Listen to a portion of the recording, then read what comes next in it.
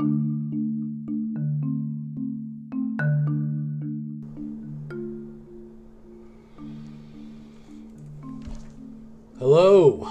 I'm Damon. And I'm Audra. We are Sorry Right Number. It's episode 9. Tales from the Dark Side. Tales from the Dark Side. The Word Processor of the Gods. This episode came out, what the actual fuck did I just say, Richard Carey? We have people in the background. They were told to keep it quiet. I didn't think I'd have to get my belt, but apparently I do. This episode came out November 25th, 1984. And it's based on a Stephen King short story. Yeah, so I'll get into the synopsis and then we'll break it down. Struggling writer Richard Hangstorm receives an upgraded computer from his computer whiz nephew, Jonathan Wright, before Jonathan dies in a car accident. Thanks to Jonathan, this word processor has the power to grant any wish that Richard desires. Now, I remember this vividly as a kid. This particular episode, like the actor Bruce Davison at the time, he was on a few sitcoms. Yeah, but he's gone on to be a film star. Oh, he's done a ton of, well, like take a drink if we bring this up, because we do it almost every episode, but okay. We talk about the character actors. Yeah. But yeah, almost everybody we've come across eventually goes into movies. But I remember him in particular from like shows that my mom would watch, like Love Story and The Waltons. I remember The Waltons. God. Remember that show? I didn't watch it much, but yeah. Good night, John Boy. My mom watched it. And Policewoman. Policewoman. So I remember he was a familiar face. He was always the handsome male, somebody that was involved, the nice guy. Yeah. So basically, this episode, it was like. It's a common thread in some of these stories, and we had something similar to this with, I forget the name of it, with the guy who kind of made a deal with the devil, and someone killed his wife, and his back got better. Painkiller, that's what it was. Yeah, it's a lot of. It's that similar thing. He has this family. He's a decent guy. He wants to, and his brother and his brother's family have been killed in a car accident, which the nephew's the one that built the computer. Right. And the brother married the woman that he had dated in high school and was still in love with. And she died too.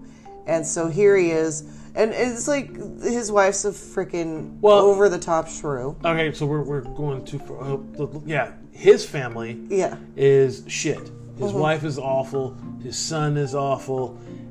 His brother, who was a shitty person and probably deserved this family, had the exact opposite. His brother was an awful drunk, and he loved his brother's wife and their son. He wishes that was his son, and he wished he was married to his brother's wife. So it was like when they died in the car accident, he inherited it. It's almost like his nephew had a premonition and made this possible so he could come back as his son. And the computer, he made him this word processor, and it was really hysterical. They went over the top to make it look homemade. I mean, the monitor is in a wooden crate. Yeah, you know what's funny? My uncle, who's a computer guy back in the day, he had done the same thing. So when I saw that, I was like, holy shit, that was a thing. Oh, okay. Because he had done it too. And he had made his computer. But, it was kind of, it was okay. Whatever he types on the computer and then he hits this giant red delete key, it happens. So it's kind of a monkey's paw. Exactly. Meets, Yeah, so at first it's just little things like a cup. And he writes it out of existence and writes it back. And then he writes his son out his son's a real piece of shit. He just plays guitar loud. It doesn't help. It's just, yells at him. And he's just this guy would be, nowadays, be compared to like a cuck. He's just very deballed. Yeah, the wife's a belittling, emasculating shrew. Yeah. Which is a common theme in a lot of these episodes. Well, if they have to do, they do the same thing with the men. If the guy's really bad, he's over the top. They have to they got to sell it. Yeah, they have 22 minutes. We got to make sure you do not like this person. So yeah, it's just like they just jump right in, and she's bad. She's doing everything except if she had a mustache, she'd be twirling it. Yeah, it's pretty bad. But so he gets rid of his son. And it's kind of good riddance. And then the wife comes home, and she's none the wiser. As far as she knows, they don't have a son. They don't have a son, yeah. And then he writes her out. And then he realizes that every time he uses it, he starts putting in commands, and it's starting to overheat. Mm-hmm. So he's trying to get everything in. He's like, the guy who delivered it to him was their neighbor. And he was really broken up about the wife and the son, not so much the his brother, and but he was talking about how he missed them, but he kind of knew because he's kind of giving that warning, be careful, careful what you wish for. Yeah, that kind of that talk. But then he basically just brings back his brother's wife and her son as his wife and his son, and burns the computer up doing it. Yeah, but that was the whole point. And it's because it was obvious because the neighbor guy that brought it kind of laid out that he kind of got it. He knew, and the nephew knew. This is what they wanted. It was he knew he was going to die, and this is the way to correct what should have happened is he married, the wrong woman. You need a terabyte of hard drive if you're going to change reality. Yeah. Well, again, like the Mookie and Pookie story. Oh God, that was awful too. I like that one. They thought, Well, then again, this is supposed to be a magical computer, but right. And in 1984, computers were magic. Yeah. So But so that's the story in a nutshell. It was okay. It was just a quick watch. It wasn't. I wasn't upset with it or thought. No, I wasn't angry about this episode. It had that Stephen King. We're both Stephen King fans, huge Stephen King fans. So I think the reason that it was reading is because it had that sense of Stephen King. I wouldn't call this eerie or scary, but it had that psychological aspect of this could go really bad. Yeah. But it didn't. It had a happy ending. Yeah, it did. It was it was one of the, very non-horror. Yeah. But steeped in supernatural. Yeah. Since it was, like I said earlier, this episode came out November 25th, 1984. You want to hear what... these are the top movies that were out that week. Caligula. I was not allowed to watch that back then. Oh, no. Yeah, because they had two cuts. I know. They had a rated R cut. I wasn't even allowed to watch the rated R cut. I snuck and watched the rated R cut. I owned the rated X cut. The 2 hour. Of course you do. Yeah, it's pretty... It's soft core now, but... Oh, no, there's money shots. Oh, really? Oh, yeah. Oh, wow. Well, it was done by the owner of Penthouse. Oh, okay. And, he had two cuts. One could be in theaters and one that couldn't be. Another one, Perfect Strangers. Oh, God. It's a movie, not the show. Yeah. By Larry Cohen. And the big one that week, Beverly Hills Cop. Launched Yeah. Launched Eddie's film career. Well, actually, 48 Hours did. Oh, true. This was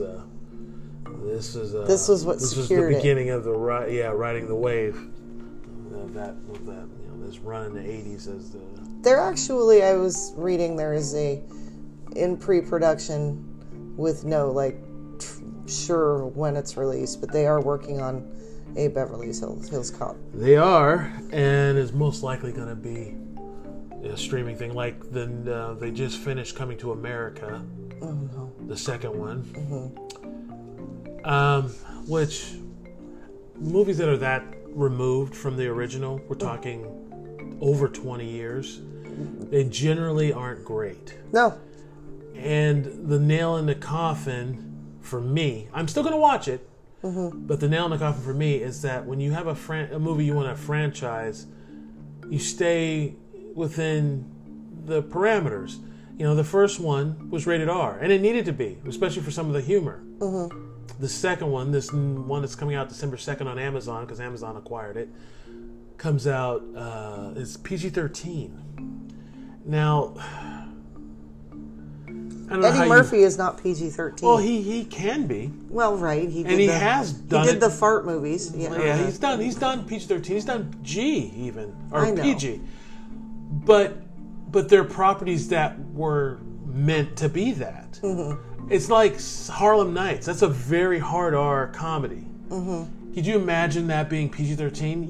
You'd have to cut out half the movie. And so I'm assuming we're going to get a watered down version that's not going to be as good as something that was 20 years ago. That's going to 30 years ago. Yeah, 30 years ago. Yeah. And to think, okay, 30 years ago, what would have been considered an R rating by today's standards is not an R rating. Yes and no. In a lot of ways. I mean, the swearing. Oh, no. The swearing, the nudity. Yeah, no. The swearing for sure. Back then, though, you could even get PG movies that had light nudity in them. Right. You're not going to get that now. But you can't get a PG-13 with fuck in it. I mean, it has. They're allowed one. And the violence will be toned down. It will be less bloody, but the violent situations will still occur. It just won't be as bloody. Whereas back then, the violence and the blood were like kind of dialed back. Well, that's kind of for why. PG-13. That's kind of why. I don't know if you remember Evil Dead 2. That's why there's a lot of scenes when he kills like the Deadites, their blood's like yellow and bright green, because if it was red, then he'd get an X rating. It was ridiculous. But enough about that. One more thing before we go. Number one song that week. I'll give you the top 10. Wham! Wake Me Up Before You Go. Yep. Purple Rain. From Prince. Shaka Khan, I Feel For You. Daryl Hall and John Oates, Out of Touch. Tina Turner, Better Be Good to Me. Billy Ocean, Caribbean Queen. Sheena Easton, Strut. Cyndi Lauper, All Through the Night. Lionel Richie, Penny Lover. And Stevie Wonder, I Just Called to Say I Love You. Oh yeah, all classics. Yeah, all bangers for 1984. So that's this is our episode for Word Processor of the Gods. So we'll see you next week with let's see, episode 10. Episode 10, which will be The Case of the Stubborns. The Case of the Stubborns. We'll see you then, folks. Shoots.